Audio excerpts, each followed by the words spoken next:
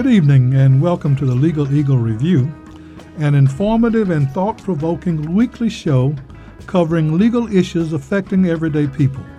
We know that there are many things you could be doing with your time, and we appreciate your decision to share this time with us.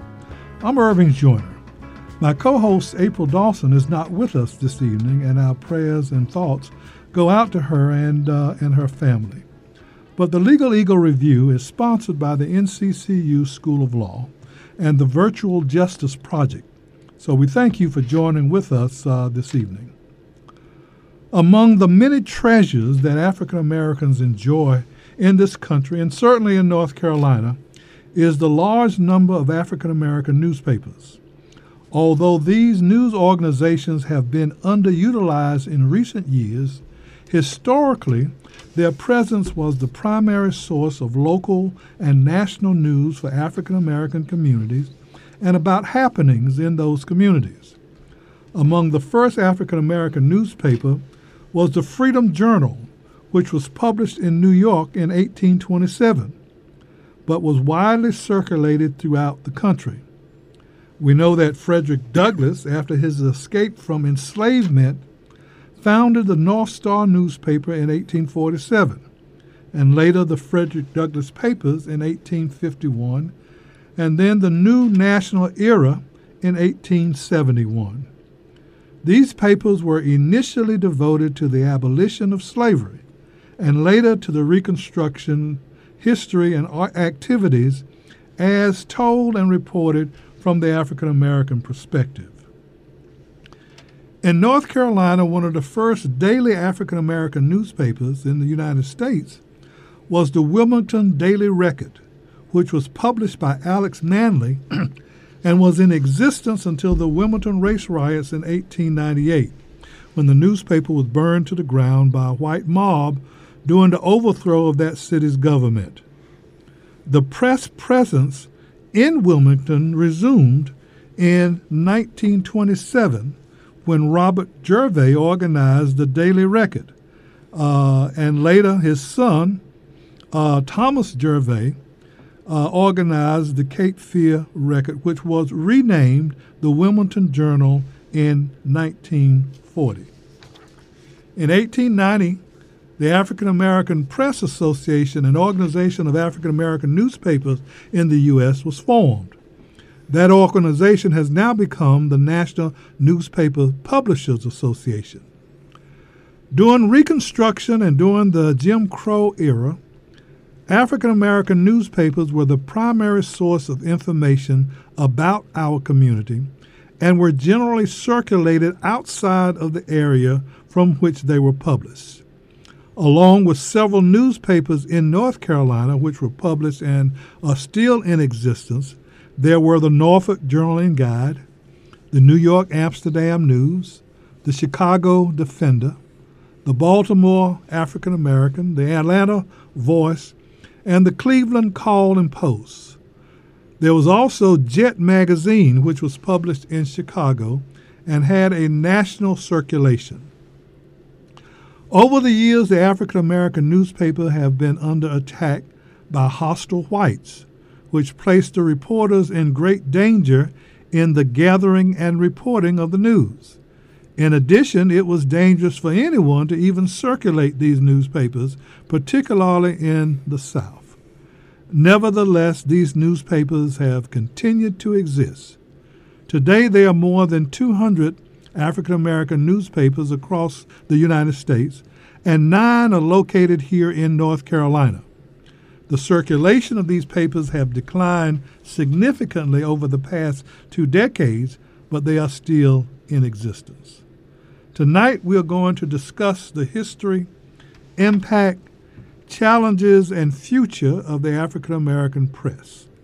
Joining us for this discussion are Cash Michaels, a journalist for several newspapers in North Carolina, and Professor Brett Chambers, who teaches in the Department of Mass Communications at North Carolina Central University. So, gentlemen, thank you for joining with us this evening. Always good. It's an honor to be here. Okay, good. Now, let me just start us out in this conversation by allowing each of you to talk a little bit about your history, your background with the African American press, and how long you've been connected with the media.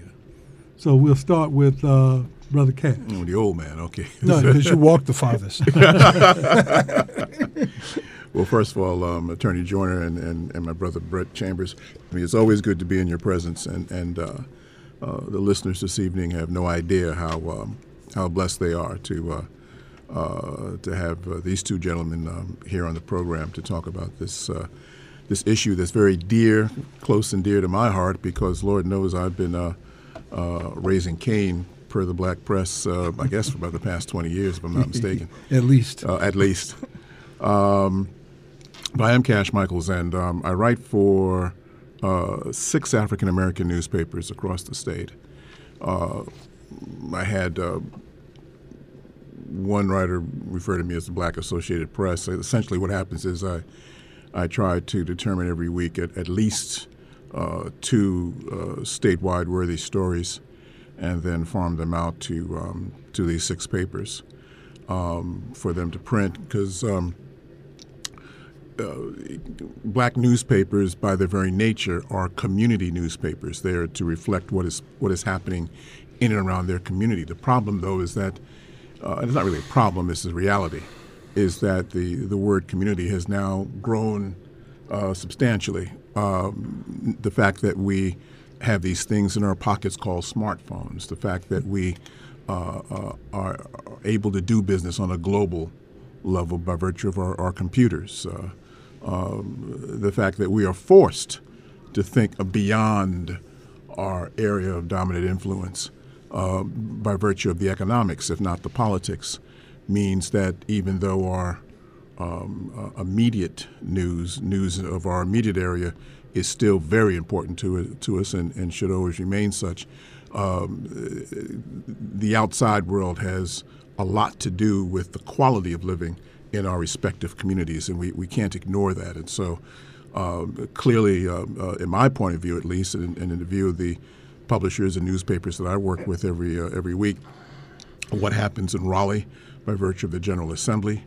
what laws they're discussing, i.e. voter ID, i.e. whatever particular social programs and what have you they're looking to cut, or whatever else that will impact the quality of life for our people in our respective communities across the state, is something that I pay attention to. And then if there is a national story of import that people in our communities across the state are discussing at length, I try to pay attention to that. A good example, as we speak, the whole issue of impeachment is being bandied about in the news coverage and the like.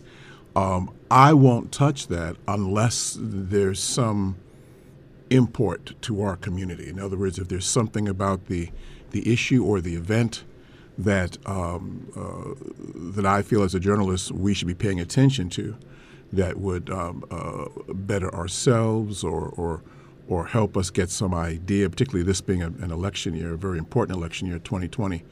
Only then will I pay specific attention to what's happening as far as the whole impeachment issue. Otherwise, I'll leave it to the National Black Press Association, NNPA, or just the general media, unless there is a particular reason why a black perspective is needed for something.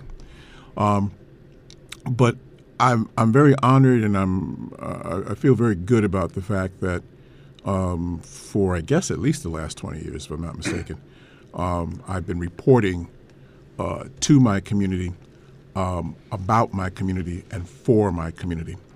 And the reason why, quite frankly, is because our people need it. We need information. We need honest information and honest perspective to be able to act on the issues that impact the quality of our lives. We have issues right here in the Bull City in Durham, McDougal Terrace obviously being a primary one, but there are other issues as well, where we need a vibrant black press to push the powers that be, to push leadership, to help the people that are now being held at the mercy of government for what they've been going through. And the fact that as a black journalist, being headquartered in Raleigh, and the fact that Raleigh went through pretty much the same thing that Durham is going through now, I can bring that experience to the table when reporting on this. We had a young mother and her son to die in Raleigh because she was afraid of someone climbing through her window in a public housing complex, and thus she kept the windows closed in August. But little did she know there was carbon monoxide building up in her home, and so because she was not getting fresh air every day, she and her young child died as a result, asphyxiated. So there's so many things that come to the table, but the bottom line is that the black press is very important. Our perspective on the day's events that affect all of us is very important. And the one thing that the black press needs, I see the black press as the second most important institution in our community, the black church being the first, historically black colleges and universities and the like being up there, the third, if not second or whatever. But I feel that as a community, we need black newspapers, we need black news, and we need your support.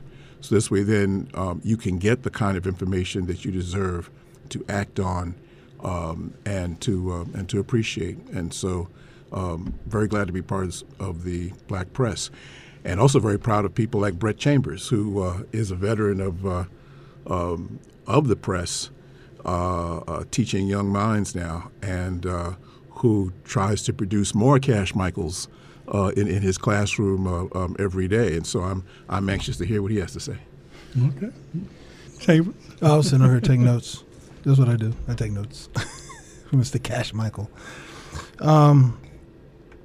My journey through and not just to the black press, but in the black press is different. In that I, at one time, didn't realize I was going to be in the press at all. I didn't realize I was going to be a journalist. I was going to be a doctor. Doctor or a musician. Those were the two things I wanted to be. I either wanted to be a musician or a doctor. And when I came to college here at the school on the other side of town, and over a period of time, I started realizing I was documenting things all the time, whether it was recording, whether it was taking pictures, but I was always documenting something. And I started realizing that that was really important, because a lot of the stories that I read coming up as a child weren't told by anybody that was part of my community. And I didn't realize how important that desire, that curiosity to document and hold on to things, not just being a hoarder, but actually documenting the goings on. And over a period of time, some of those things I documented wound up becoming important for different reasons. Whether it was some of it was like music related. So some of the experiences and some of the documentation I did when I was an undergrad eventually became part of certain archives in certain places. So I started understanding, this is really important, that someone tells the stories that are not being told. And I started finding out about these people like Gordon Parks, but the Gordon Parks, the photographer for life, not the Gordon Parks that did the movies. I started, I knew I always watched like Max Robinson on World News Tonight. And when I finally met Mr. Robinson, I was just in awe because he was just such a thoughtful person. Carol Simpson, I just thought that she was just incredible when I first met her. Some of the folks from the Washington Post. And that led me to join the National Association of Black Journalists after I graduated from college, and a few years later. And I was working at WRAL, then I started working at WTVD, and also met some of the founders of NABJ, like Chuck Stone and Ploria Marshall. And those folks, and they became mentors, because if you ever met any of the folks from NABJ and you showed some interest in it, they were going to help you by pushing you along. They didn't believe in pulling you along much. They just like, no, you're going to go do this because we need more. And I had a lot of help because the examples I had from a media standpoint, I started running into people who looked like me. So there's a lot of representation all over the place in this market because there was the Carolina Times. There was a Carolinian. So I knew about the Carolina Times from when I was a kid. My mother grew up in Walltown. I grew up in Southeast Washington, D.C. So we had a couple of different black newspapers in D.C., but also had black people on TV to watch, like Max Robinson, Carol Simpson, those folks, Jim Vance. So when I was down here, they weren't on TV, but I started running into people like Paul Pope, Clarence Williams, who was a director, Chuck May, who was also a director, Irvin Hester, who was the first regularly scheduled black anchor in the Southeast. And I started running into these people and getting to know these people, and they brought me along and said, this is what you're going to do, and this is how you have to do it. And they gave me the exposure to make sure that I could get this, understand the responsibility on how to do it, because I'm meeting a Cash Michaels on the press side, and I'm on the broadcast side. And there's Kathy Stowe, whose husband was on the radio side, Alvin Stowe. Mm-hmm. And there was Miriam Thomas, who was an anchor. And so we would all like work together because we understood the responsibility that we had to tell the story or tell the stories, but bring our perspective to the stories. Because when you're talking about healthcare, make sure that you do stories that include people from underrepresented populations. So to give you an idea, a real quick story, one of my favorite ones, and it was about finance. It was, I'm going to date myself, 1987 financial crisis. And I was producing a show called Reflections. And at this time, I'm the senior producer, and Jan Miller, who's also African-American from the Philadelphia area.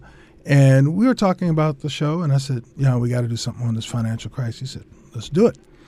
So I put together a great, what I thought was a good panel. We had Maceo Sloan. Maceo Sloan, another gentleman who was a financial planner, the lieutenant governor. And we were doing the show, and it was a really good show. And one of the news managers said, why are you doing a show on financial matters on the stock market? Your show is a black show. And I paused because I was like, I'm not sure if I understand what your question. And he repeated it, and I said, why don't you just watch the show and you let me know? He came back later the following week and said, I get it now. The thing is, he was white, but there were some black people that wondered the same thing. Why was I doing a show on the stock market crash? And what turned out was Maceo wound up having a talk with the lieutenant governor on the air. He informed the lieutenant governor, if you want more information, contact me during office hours so I can, invoice you for that information, because you have a pension fund where X percentage of your population that are contributing to this pension fund are African American and brown people, and they need representation too. Mm-hmm. And that to me summed up the whole thing. That sometimes we try to separate things out when we are a part of. And the fight has always been, how do we get included, not excluded? Okay, this is the Legal Eagle Review, and we're talking with Brett Chambers, who is a professor in the Department of Mass Communications at North Carolina Central University, and Cash Michaels, who is a journalist reporting for 6 separate newspapers here in the state, and we're talking about the black press experience. We're going to take our break right now. I want you to stay with us as we come back and continue this discussion. But we'll be right back.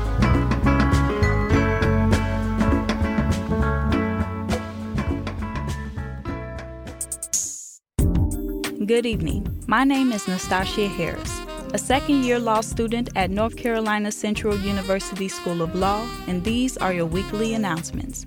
Please join us at NCCU School of Law for a screening and panel discussion on When They See Us which chronicles the harrowing story of the Central Park Five in the late 1980s. The series provides a provocative and emotional view into the legal system.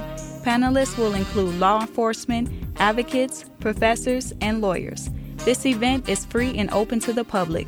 Refreshments will be provided. The first showing is on February the 5th from 6 to 8:30 p.m. The screening and panel discussions is sponsored by the Charles Hamilton Houston Foundation Incorporated, Virtual Justice Project, NCCU Law Innocence Project, Black Law Student Association, Hispanic Law Students Association, Restorative Justice Organization, and the Civil Rights and Constitutional Law Society. To register, more information is at 919-937-2115. The Haiti Heritage Cultural Center through St. Joseph's Historic Foundation is proud to present the 26th Annual Haiti Heritage Film Festival. The annual event, one of the nation's longest-running black film festivals, runs from February the 13th through the 15th. All films will be shown at the Haiti Heritage Center, located at 804 Old Fayetteville Road in Durham, North Carolina. All access festival passes are currently on sale, along with single-day passes and individual tickets. More information is at hayti.org. My name is Nastasia Harris, and this has been your weekly announcements.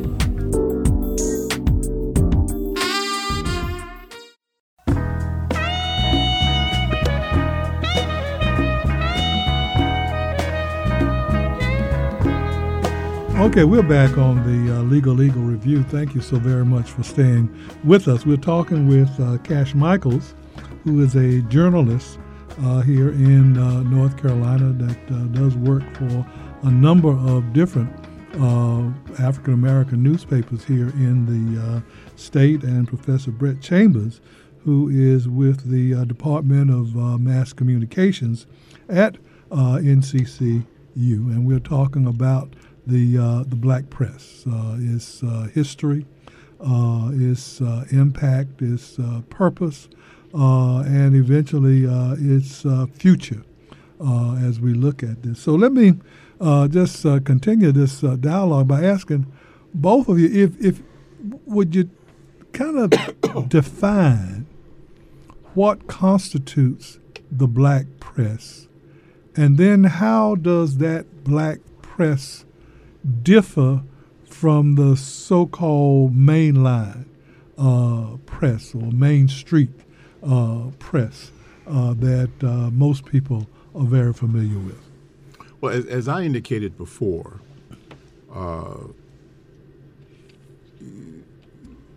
black newspapers historically, and to a certain extent still are community newspapers.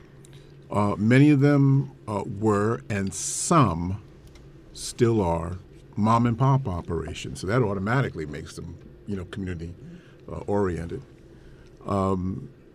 People who had a penchant for wanting to fill that gap that the general market white-owned newspaper simply was ignoring. For instance, many of us are familiar with either be the Durham paper here or the Raleigh newspaper, which are owned by the same company, McClatchy.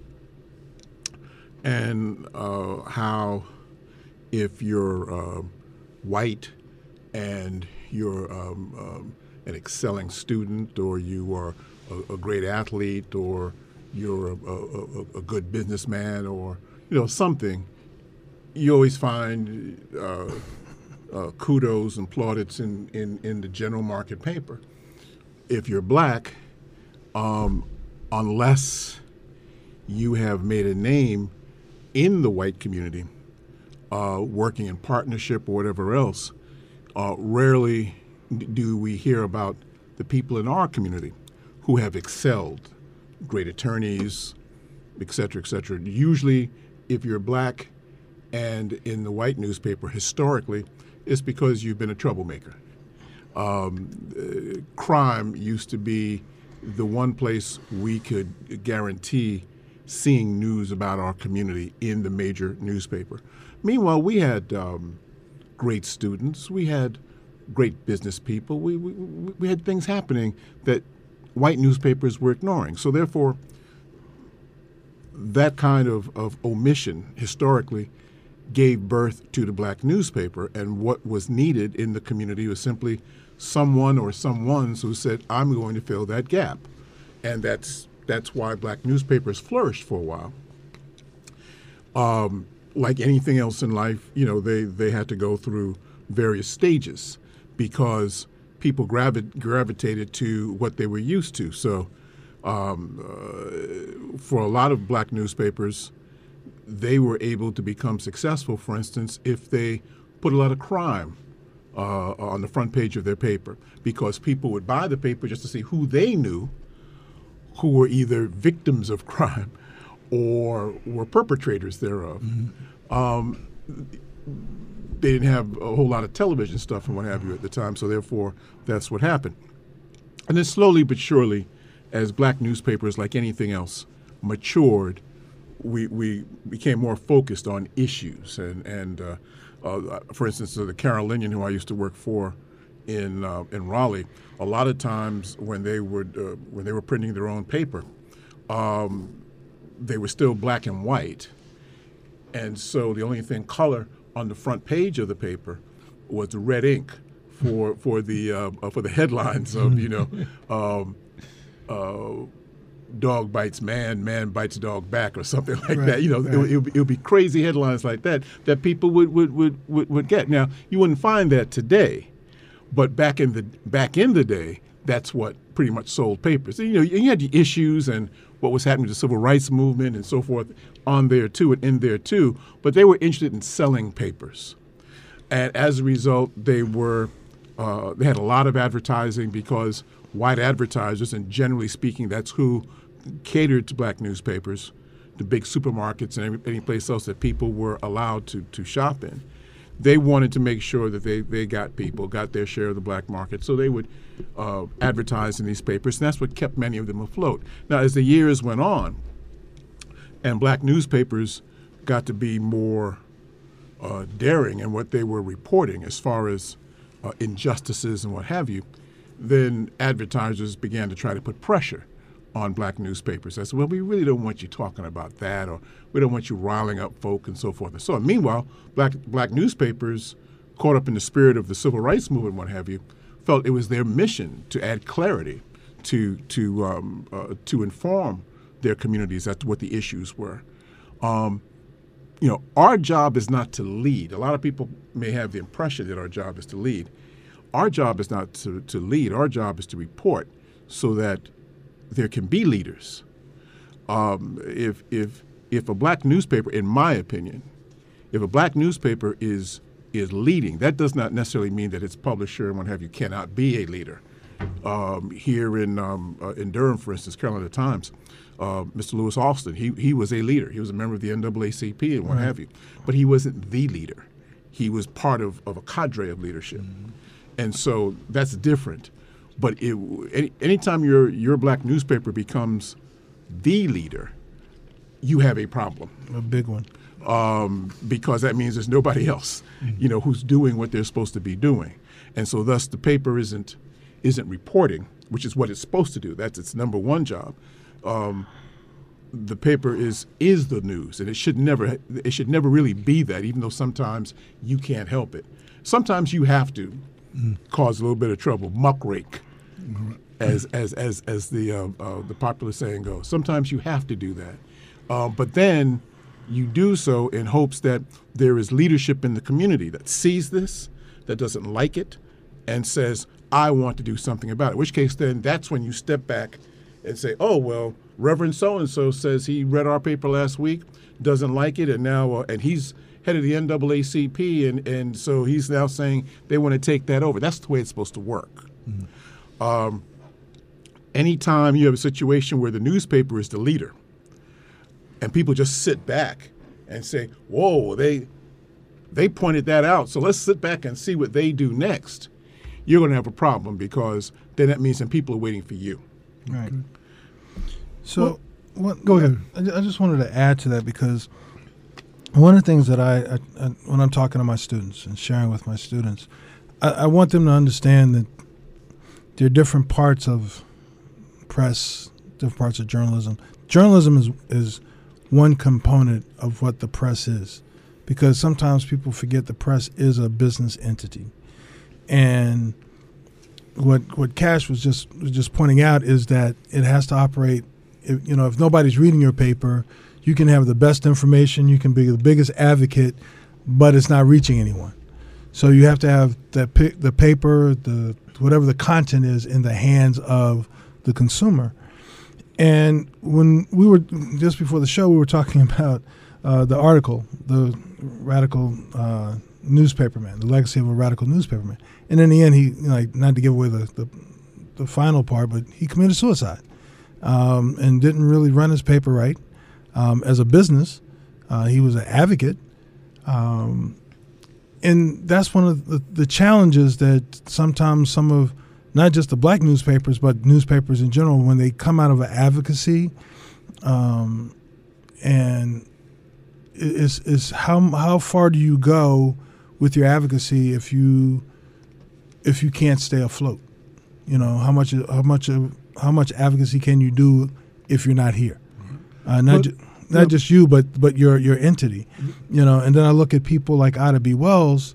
They burn her newspaper also, because when you get to a certain point, like she was like the early investigative reporter, because she wanted to find out why were people being lynched. Not like, oh, what are you talking about? All these black men lynching white women. That something sounds odd, because if black men are getting lynched, I would think they would not want to go around raping white women.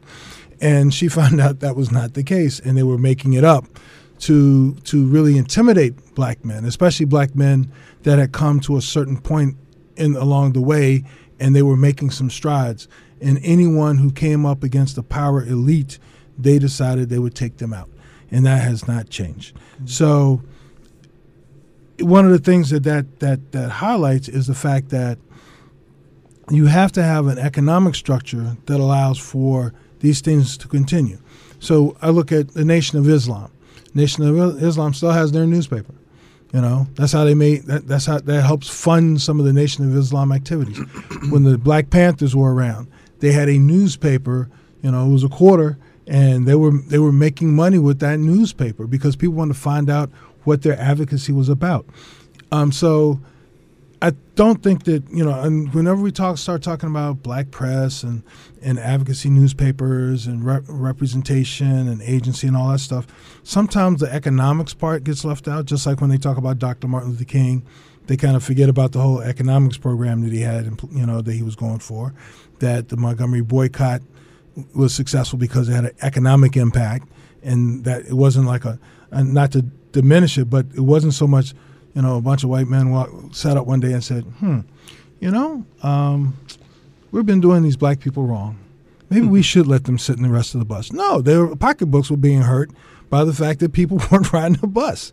And they're like, the cost of letting a Negro ride in the front of the bus or anywhere else on the bus is not costing me as much as it is when they're not riding at all. So let them sit there, and we'll deal with it later. I want to talk about the difference in perspectives in the reporting between the African American press and the mainline press, and then the content of the stories or the information that you find. Because back in the day, a lot of things that was occurring in different parts of the country affecting African Americans did not show up in the mainline press.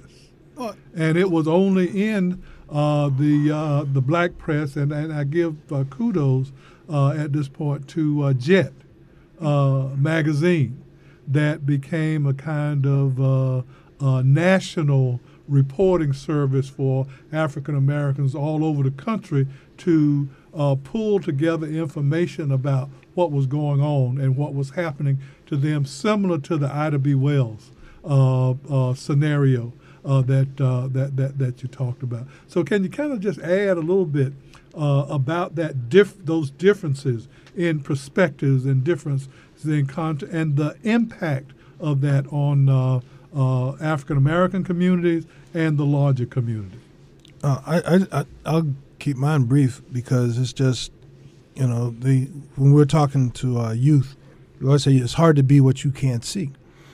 And if you don't see it, and you don't feel it or you don't read it, then it's hard to understand a certain perspective. So when I flip that over, the majority papers, if they don't identify with people other than themselves, it's hard for them to cover people other than themselves in a certain way. So when you bring on, we fight for this at NABJ all the time, and it's the diversity, and this other part called inclusion. Diversity is you get them in the door. Inclusion means you listen to them, and that's a big difference because there have been media outlets that have hired people of color and of different thought backgrounds, but they don't really listen to them.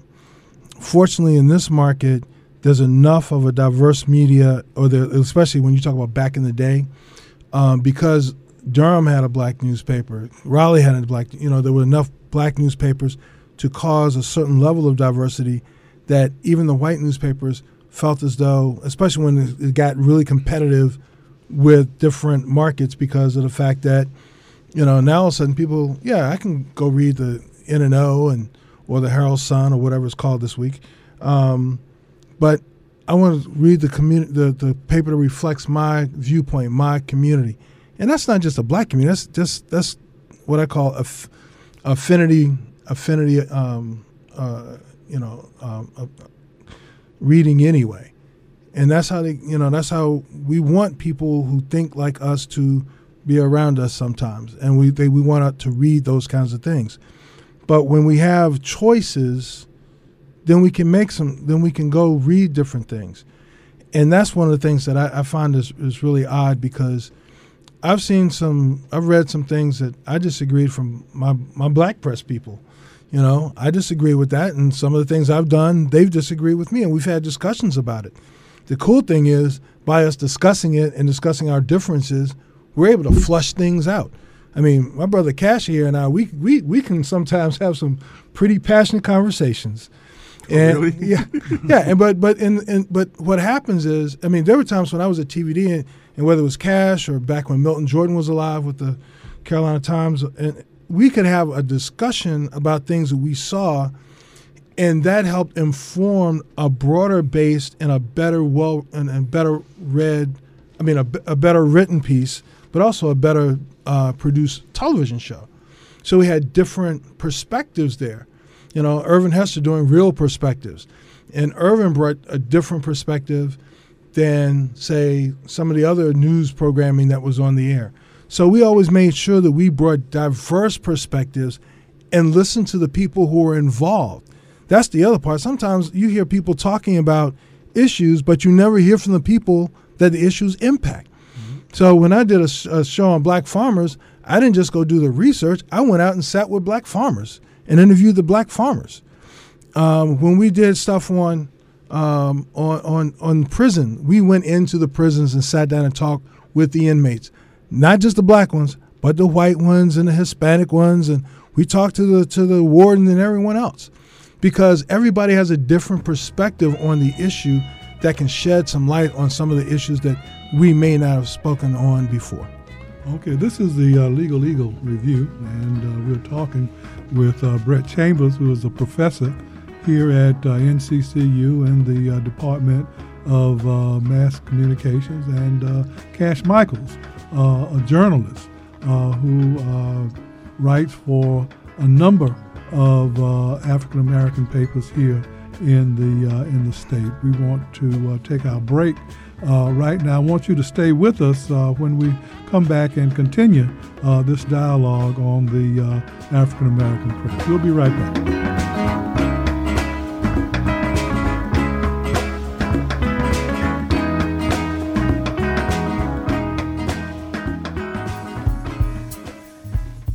I'm Nastasia Harris, a second-year law student at North Carolina Central University School of Law, and this is your Virtual Justice Spotlight. The media functions as a doorway for citizens to express themselves and gain exposure to a wide range of information and opinions. Journalists educate the public about events and issues and how they affect their lives. However, in today's society, journalists must go to new lengths to protect sources and ultimately the public's right to know. A journalist is essentially everyone connected with the publication or distribution of information via any news source. One of the key components to any legal trial proceeding is witness testimony. Generally, any person who is ordered to testify at a legal proceeding is required to comply. However, there are exceptions. Many states have passed statutes known as shield laws, allowing journalists to refuse to disclose or testify about confidential or unpublished information in various legal proceedings. Under North Carolina's shield law, a journalist has a qualified privilege against disclosure in any legal proceeding of any confidential or non-confidential information obtained or prepared while acting as a journalist. However, no privilege exists for information or documents that result from a journalist's eyewitness observations of criminal conduct, including any recordings of the observed conduct. More information is at www.rcfp.org. Virtual Justice at the NCCU School of Law is the intersection of technology and the legal clinical program. I'm Nastasia Harris. Thanks for listening.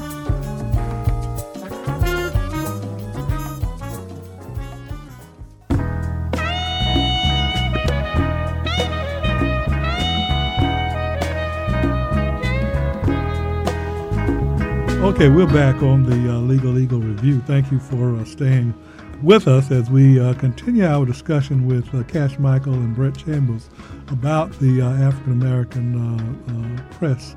Both of you have been very active in promoting not only news about our communities, news about personalities in the communities, but also in training people who will go out into the world now to report on what is going on within our communities. And Cash, you talked about the differences that you experience in determining what news to report about. Can you kind of give us a filter on how those determinations are made with respect to the news media that you are reporting on behalf of? Well, you try to know your readership, and if you're in electronic media, you try to know your audience. What is it that you do or that you report about that is needed light on, that people have an expectation of, and what, again, gaps, filling in gaps. If you're doing the same thing that everybody else is doing, then don't be surprised if no one's buying your newspaper or no one's listening to your radio show or watching you on television, because they can get what you do anywhere. So having a niche, having a specialty of sort, where when people hear Cash Michaels, then they know to expect a certain kind of story. Something maybe dealing with civil rights or human rights or justice, social justice or what have you. And even more importantly, that they also are acquainted with your standard of reporting and expect that and know they can trust it too. That we are in a business, excuse me, we're in a few businesses where we sign our name to your work. As human beings, that's about the best guarantee we can give anybody that we have done the best job we possibly can with whatever it is that we're putting out. Short of that, then no one knows you've done it. So therefore, no one knows what to expect. But when you sign your name to your work, you're pretty much telling people, trust this. I've done the best job I can. If I've made an error, I certainly will be accountable. But to the best of my knowledge, I haven't. And this is the truth as best as I can find it. Now, there's a lot of gab about being objective, being impartial, et cetera, et cetera. I would contend that there really is no such thing. What as a professional you try to do is to tell it as best as you can see it, and do it as honestly as possible, represent both and or all sides of an issue, and then keep in mind that at the end of the day, people need to make up their mind as to exactly what they will and will not believe. And you do the best job you can to do that. Now, if you have, like for instance, I'll give you a good example. I don't mind telling people that I am not a fan of President Trump. It's just point blank fact. I ain't going to lie to you about it. I ain't going to try to hide behind nothing. I'm just not. If I have to write something that involves the president, though, I believe that I'm professional enough to be able to make sure that his version of events is fairly represented, and then the opinions of his supporters are fairly represented too. Knowing good and well I can't stand either one of them, But what is my job? And if my job is to make sure that there is fair representation of a valid point of view, then I do my job and I walk away from it. Yeah. And let people decide what they want to believe. That to me is is actually much more powerful when people know exactly how you feel about something or somebody, but see that you've done a fair job anyway. Yeah. That to me is the definition of being a good journalist. Not this, I really can't let you know who I support in this election, or anything like that. I'm not saying you should run around bragging about who you support, no. But at the same token, the fact you can do your job, Yeah. and people pretty much know where you lean, but they also can see in your work that you are doing your job to be as representative as possible. Yeah. That to me is extremely important, and it as you also lend your name to your work as your signature of this is the best I could do. You also know that your credibility is really all you live on. Why have Cash Michaels in your newspaper if people aren't going to believe a thing he writes? The moment they see his name and folks know, oh, forget it.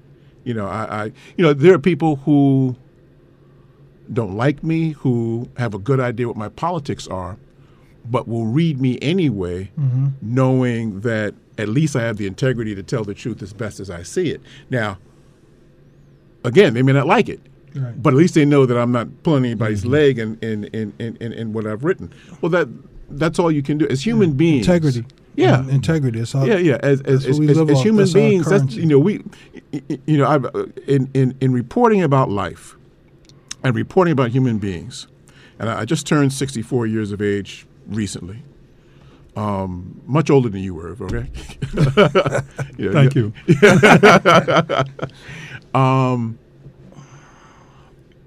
I've come to learn consistently that we are really limited creatures. We like to think of ourselves as being expansive and so forth, and so we're really very limited. We function by very limited criteria.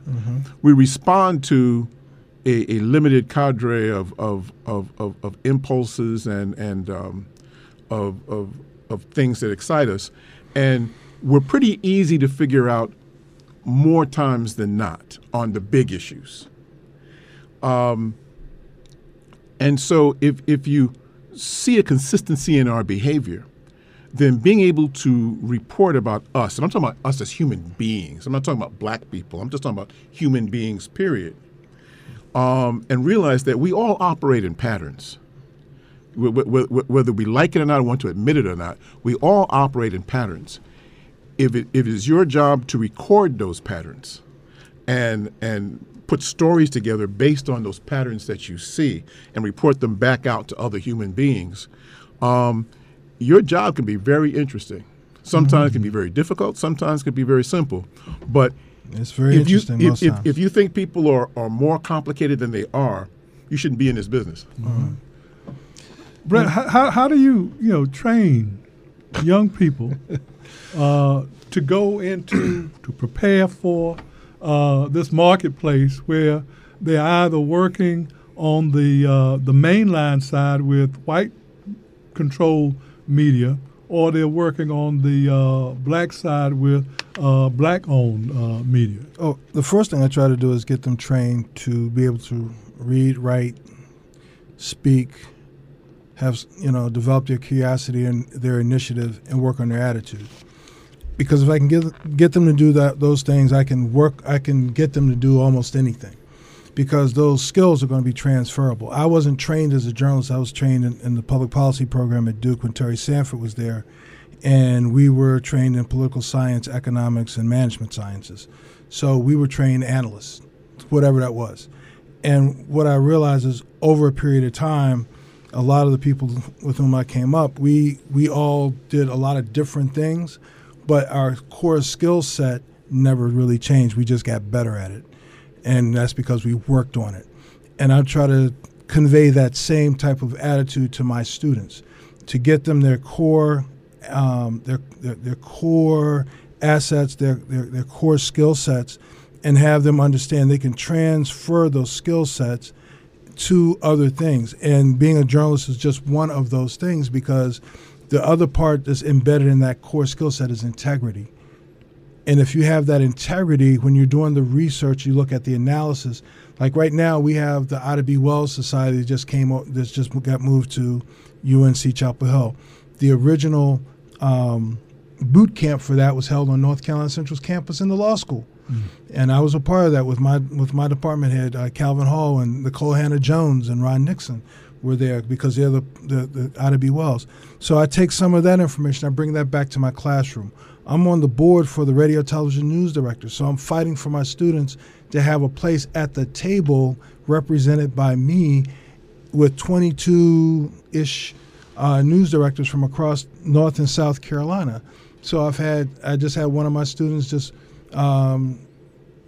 she's now up in Pennsylvania, but she was here for a while.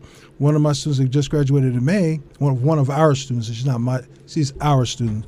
One of our students that graduated in May, one of the news directors in New Bern, in Greenville, WNCT, hired her. So she's a producer now. So we're having our students get into these places. We have some students that are interns at WTVD, WRAL.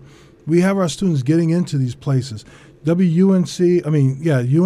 TV has a training program. I was working with the North Carolina News Lab for a little bit, and WNCU and UNC TV both got grants from the North Carolina News Lab because they understand these news deserts and they want to help train diverse journalists to be ready to go out there and cover these cover news and issues in places that may be totally underrepresented. So I try to work on a macro level in some places and a micro level when I'm in a classroom, but I'll work on other ways to get out there to make sure that we have a seat at the table. I'll just step down as an NABJ chapter president for Raleigh-Durham, and we go and meet with news directors and editors and publishers, and now with online, it's a whole different ball game, and it's been a different ball game because everyone is online. If you're broadcast, you're online. Your print, you're online. Your radio, you're online. Everybody's online. So it's the Internet of Things. So we have to understand that component also. And so getting our students ready for those eventualities is the part that has been the big challenge. But, that's what we do, Our time is kind of running down, and really have enjoyed all of this information that you all have provided to us. But just briefly, and I want both of you to kind of take just a few seconds as we close out on talking about the challenges for the black press, where we're talking about the continuation of a black media, or we're talking about the promotions of African Americans in the media. So what are the challenges, just quickly, as we kind of wind down this discussion? So probably the top of the list is economic. Yes. Black newspapers have always struggled. Make no mistake about it. It's rare that we're in the black financially. Always struggling. Always wondering whether we can pay the bills, and that from what I can see, is going to continue, primarily because the way society is today, folks believe they can get black news from anywhere, that they don't necessarily have to buy your newspaper to find out what's happening. That's not true, but that's the way people are led to believe, that, well, black newspaper, okay, it's only when they get in trouble and they need an institution to stand up for them, then they'll come to a black newspaper. But getting the community support to do advertising, to make sure the circulation is healthy, those things are important. If we can do that, earn more money, we can hire more students, more interns, more novices as far as journalists are concerned, to maintain coverage. As it stands right now, there are many black newspapers where they don't have a reporting staff. They get press releases. Groups in the community may give them news or what have you, but generally speaking, they can't really do the job. So we need our economic base to stay strong. Okay. Yeah, I agree with the economic part, and just us supporting the outlets that you say that you think are important. Support them. Buy a subscription, volunteer, do something to support them. I'm working I'm on the board for it's not a black site, it's called North Carolina Health News, and we're part of something called Table Stakes. It's funded by the Knight Foundation, and there are 2 African American platforms, the Charlotte, Mr. Johnson's company, the Charlotte Post, I believe, and then Queen City News, and both of those we're learning how to do business better, to be more. And it's not just them; it's like 13. So, like, in addition to those 2 platforms, there are some other people in there, like the AJC and whatnot. So, it's important for us to understand how to grow, because the business environment of media is changing on a regular basis, and the business environment is what's going to help the entities survive. And we have to learn how to support the institutions in our communities that we want to stay around, whether it's the black press or the black banks or a black mechanic. We have to support those folks who are part of our community. Other communities do this, and we just have to do it too. All right. Thank you all very much for sharing this with us. We've been talking with Cash Michaels, who is a longtime journalist here in North Carolina, who presently reports for a number of different African American newspapers around the state, and Professor Brett Chambers, who is in the Department of Mass Communications at North Carolina Central University. So we want to thank both of you for being with us here this evening. For our audience, we want to thank you for listening to this show, and hope that you have picked up some gems of wisdom, and that you will provide some support to the black newspapers that are in your community, and that you will also give some support for African American journalists who are out there in the media at large. We hope you've enjoyed the show. If you have any questions or comments, please send us an email. You can reach us at legaleaglereview@nccu.edu. And we are happy to announce that you can now find the show in podcast form wherever you listen to podcasts. Don't forget to follow us on Twitter, Facebook, and Instagram. Until next week, stay informed and engaged.